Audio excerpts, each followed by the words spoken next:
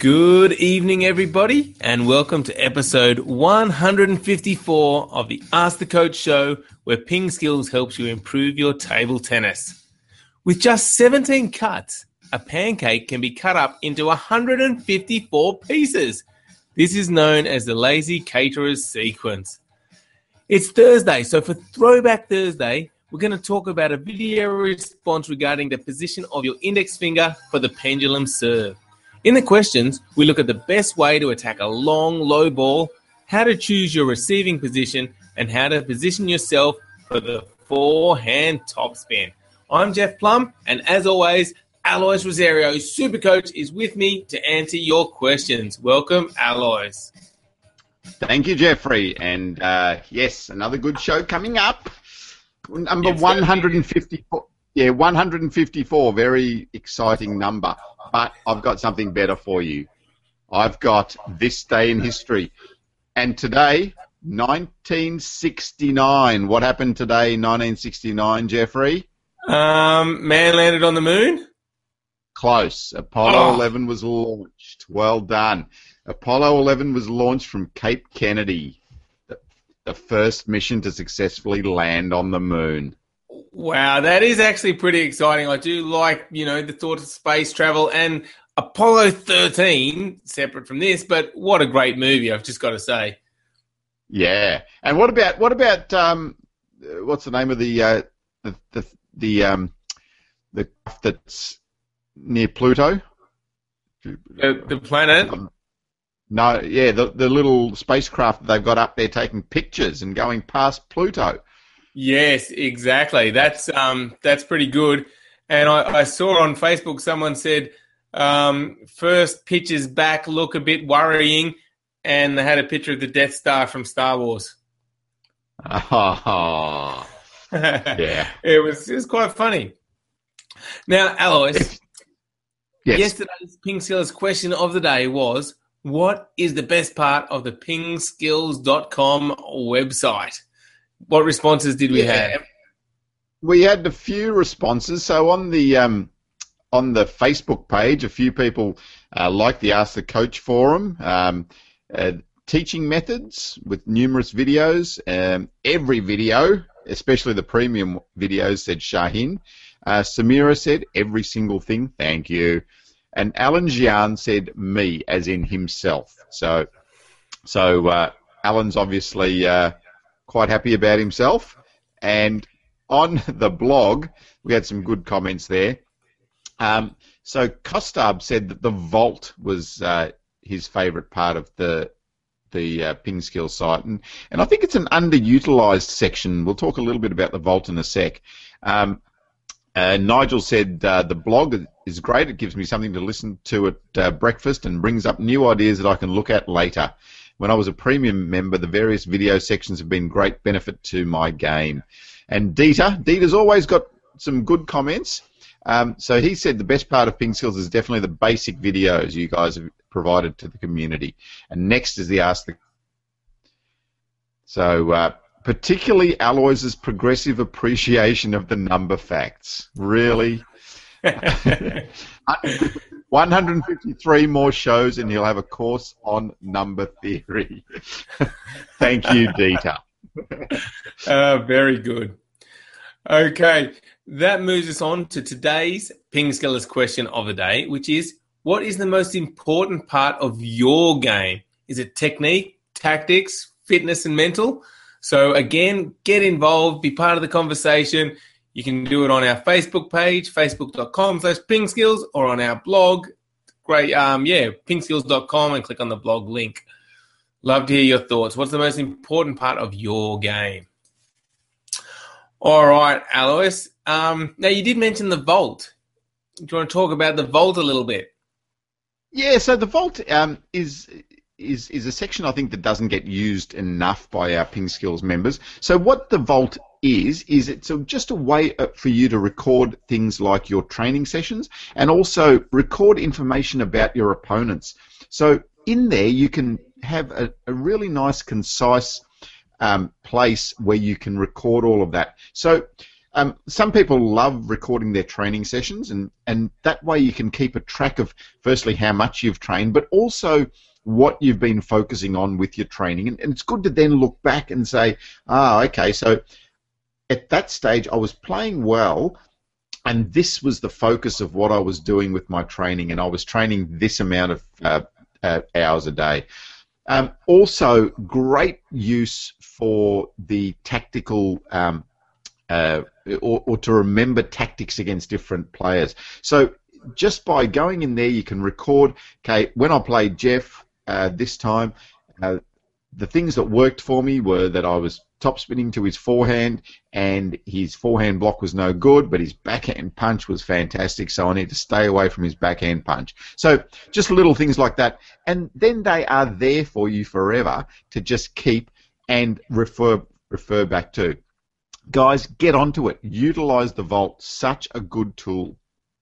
Excellent. All right. Yeah, and it's easy to get to. Just go to our website, pingskills.com, click on the Vault link at the top, and you can get started straight away. Really easy to do. All right. Now, it is Thursday, Alois, which means it's Throwback Thursday. So in this segment, we look at older videos, and today we're going to look at a video response to a question about the pendulum serve and the index finger position. What do we know about this, Alois? So that was an interesting one. So this was in response to a question that we had on the Ask the Coach show, and we've done a lot of video responses to questions as well, to particular questions. So this was one to, where do you put this index finger for the pendulum serve? There's a few different spots that work for you. It can work for you. So some people like to have it all the way across there. It gives them a bit more stability when they're doing the pendulum serve. Some people like to have it here.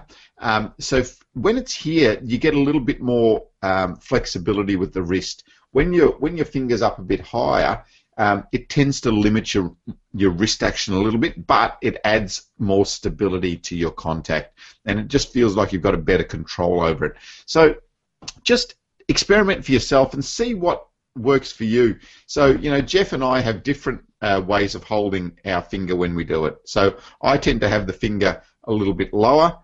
Jeff tends to have his finger a little bit higher. So each player is going to be different. See what feels comfortable. You need to feel like you can really rip the bat through and the bat's not going to fall out of your hand. That's one thing. But then you also need to feel like you've got enough movement and flexibility with your wrist when you've got that pendulum grip. So yeah, have a bit of a think about it. Experiment a little bit for yourself of where that pointer finger or index finger goes on the back of your bat, and get out there and practice that pendulum serve. Great. And if you were listening on the audio podcast, that may have been a little bit hard to follow through, but we'll have some detailed show notes on our blog, which will show you to the original video response. So jump onto our blog, click on that link, and you'll be able to see the original video, which explains it very nicely. So that was Throwback Thursday. Now we get into the questions, and of course we got one from Brock. Great to have you on the show again, Brock. He says, "Hey Pink Skills, I've improved my block a lot now. Sometimes I surprise my opponents when they topspin the ball and I do a long ball on the other side of the table. I'm getting better." So good to hear some progress there. Well done, Brock. I like it. Love progress. Good work. Great. And he says I need to shave my beard. Yeah, maybe. Exactly, Jeff. Look, hair is overrated, Jeff. Indeed. A lot of people tell me that, so maybe I should listen. All right. Next up is a question from RB, who says, "How can I attack a low long ball in my forehand or my backhand? If I block or push, my opponent can easily attack it. May I use a flick to long ball, or how can I attack and continue to block? Usually I want to do a topspin because the ball is low and it might hit my net." Didn't quite get all of that, but can you give some advice here, Alois? Yeah, so if the ball is long, the option is topspin. It's not really an option. That's what you just have to do. All right. So you don't need. If you push it back, you're just going to give your opponent the opportunity. If you block it back, you're just going to give your opponent an opportunity. So if that ball's long, you need to topspin it. So use your forehand topspin. We've got a really good video of the forehand topspin against backspin. Take a look at that. Make particular note of your start and finish position for that stroke. So starting down nice and low, finishing up above your eye level, and the contact needs to be a nice brushing contact on the ball to generate that topspin. So work really hard at that stroke. Really important stroke in table tennis, because without it, it becomes really difficult to initiate the attack in the rally. Yeah. Now, as a sort of a side note, Alois, they were asking about the forehand and the backhand. If it comes to your backhand, is it the same thing? And is the backhand topspin a harder stroke to learn than the forehand topspin? Yeah, so if the ball goes to the backhand side, yeah, same thing. The principle's the same. You want to try and make that backhand attack. Is it a more difficult stroke? I don't think so. I think players don't utilize it as much, and players don't practice it as much. So I think that's where you get into difficulties. So if you practice it, have confidence in what you're doing, the stroke is just as simple. In fact, some players actually feel like it's an easier stroke. It's a more natural type of stroke, the backhand topspin compared to the forehand topspin. So just have a go at it. Again, when you're looking at the lesson on the backhand topspin against backspin, take particular note of the start and finish positions and see if you can work through those. Okay, yeah, good tips there. All right, so yeah, any long balls, yeah, try and attack them. And if you can't do that, work on your topspin strokes till you get them to a level where you can. So important in table tennis to attack those long balls. All right, next up, Dakota has a question. With a push that would bounce off the end of the table, if being in position isn't an issue, what is the difference in brushing and arm speed if attempting to topspin the ball while it is still over the table to compare to when it's off the end of the table? Okay, so Dakota here, the difference is that if you are over the table or contacting the ball over the table, by nature you have to have your bat more closed, because you can't come through the table this way. So you've got to have your bat more closed and over the ball, so you need to contact the ball there. That means that to generate the enough lift to get that ball over the net, the bat needs to be coming through much faster. If the bat comes through slowly, the ball will just drop off, especially if the ball's got some backspin on it. So the ball's just going to drop off there. So you need to really rip through that contact to generate enough speed and lift to get it over the net. On the other hand, if the ball is long and off the end of the table, then you are able to have more of a vertical stroke because the table isn't in the way anymore. So your stroke can be more vertical. So because of the vertical nature of the stroke, then you don't need to have as much speed with your contact to lift the ball over the net, because the angle of your stroke is what's lifting it over the net. Yeah, so hope you understand that's a little bit complex, but yeah, just think about if you're coming over the table, you need to have a fast contact. If it's off the end of the table, you can have a more vertical and slower contact.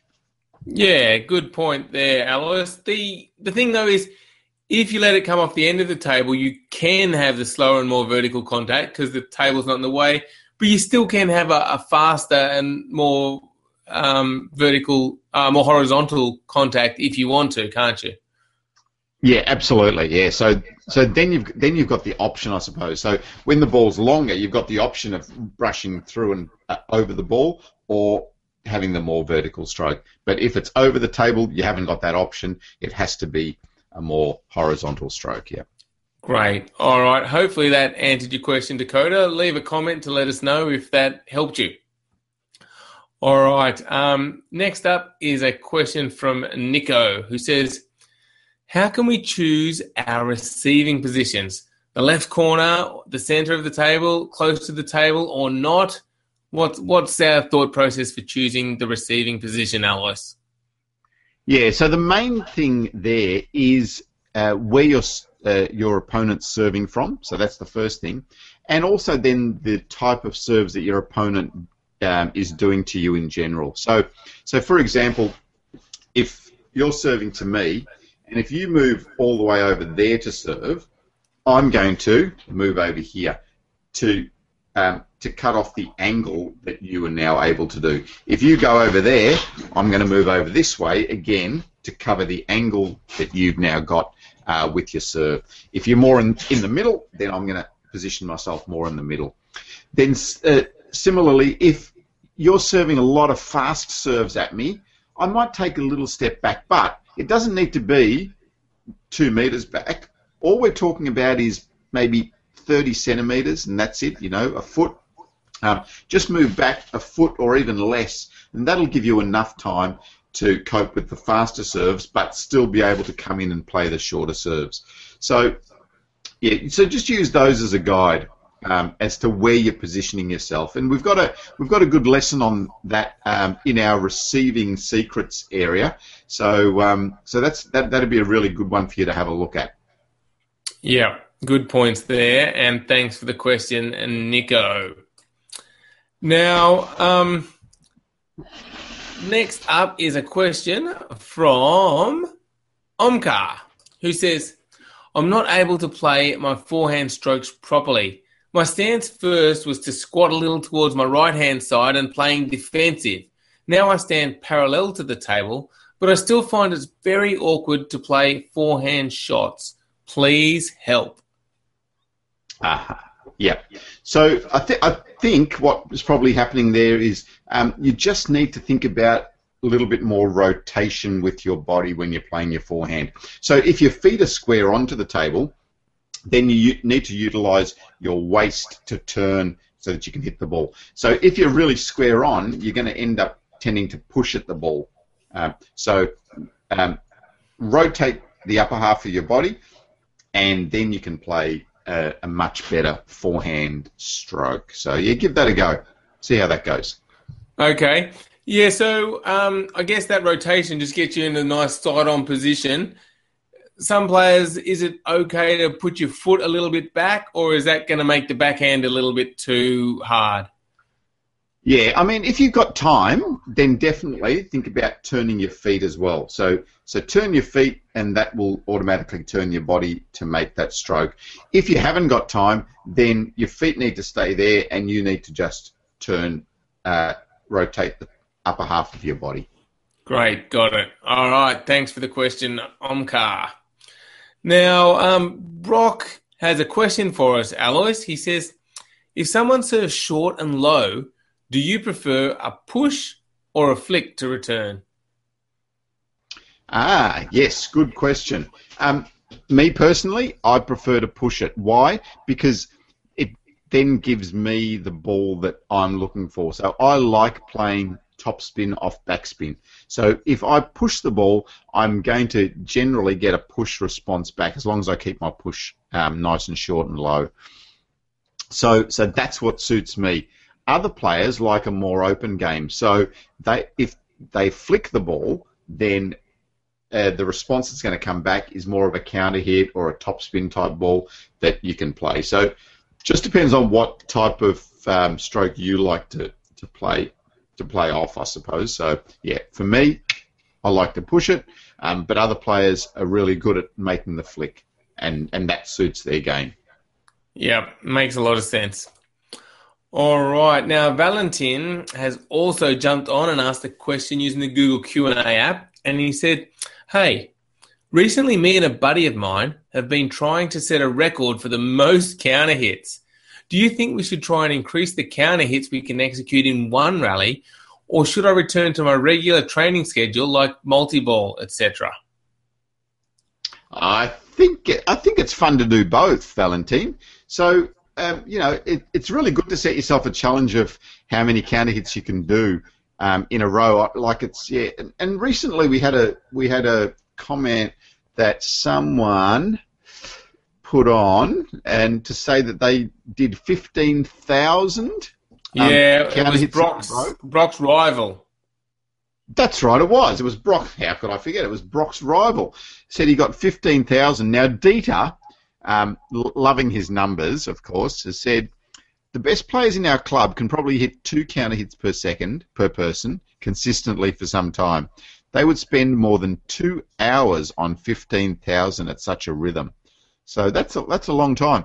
He says it's virtually impossible that they'd never miss a ball at that rhythm, so they would have to slow down to less than 1 second to keep consistency, and that would take them more than 4 hours, which starts looking like record attempts, and the strain of time starts kicking in. In short, he's a bit sceptical about anyone doing 15,000 counter hits casually. So you could try for 15,000, but just try to do as many as you can. Yeah, I mean, I'd start with, 10 and then go to 50, then 100, Not 15,000 as your first No, target? I don't think I'd have the patience. Like, as Dieter said, it's a long time. I don't think so. There was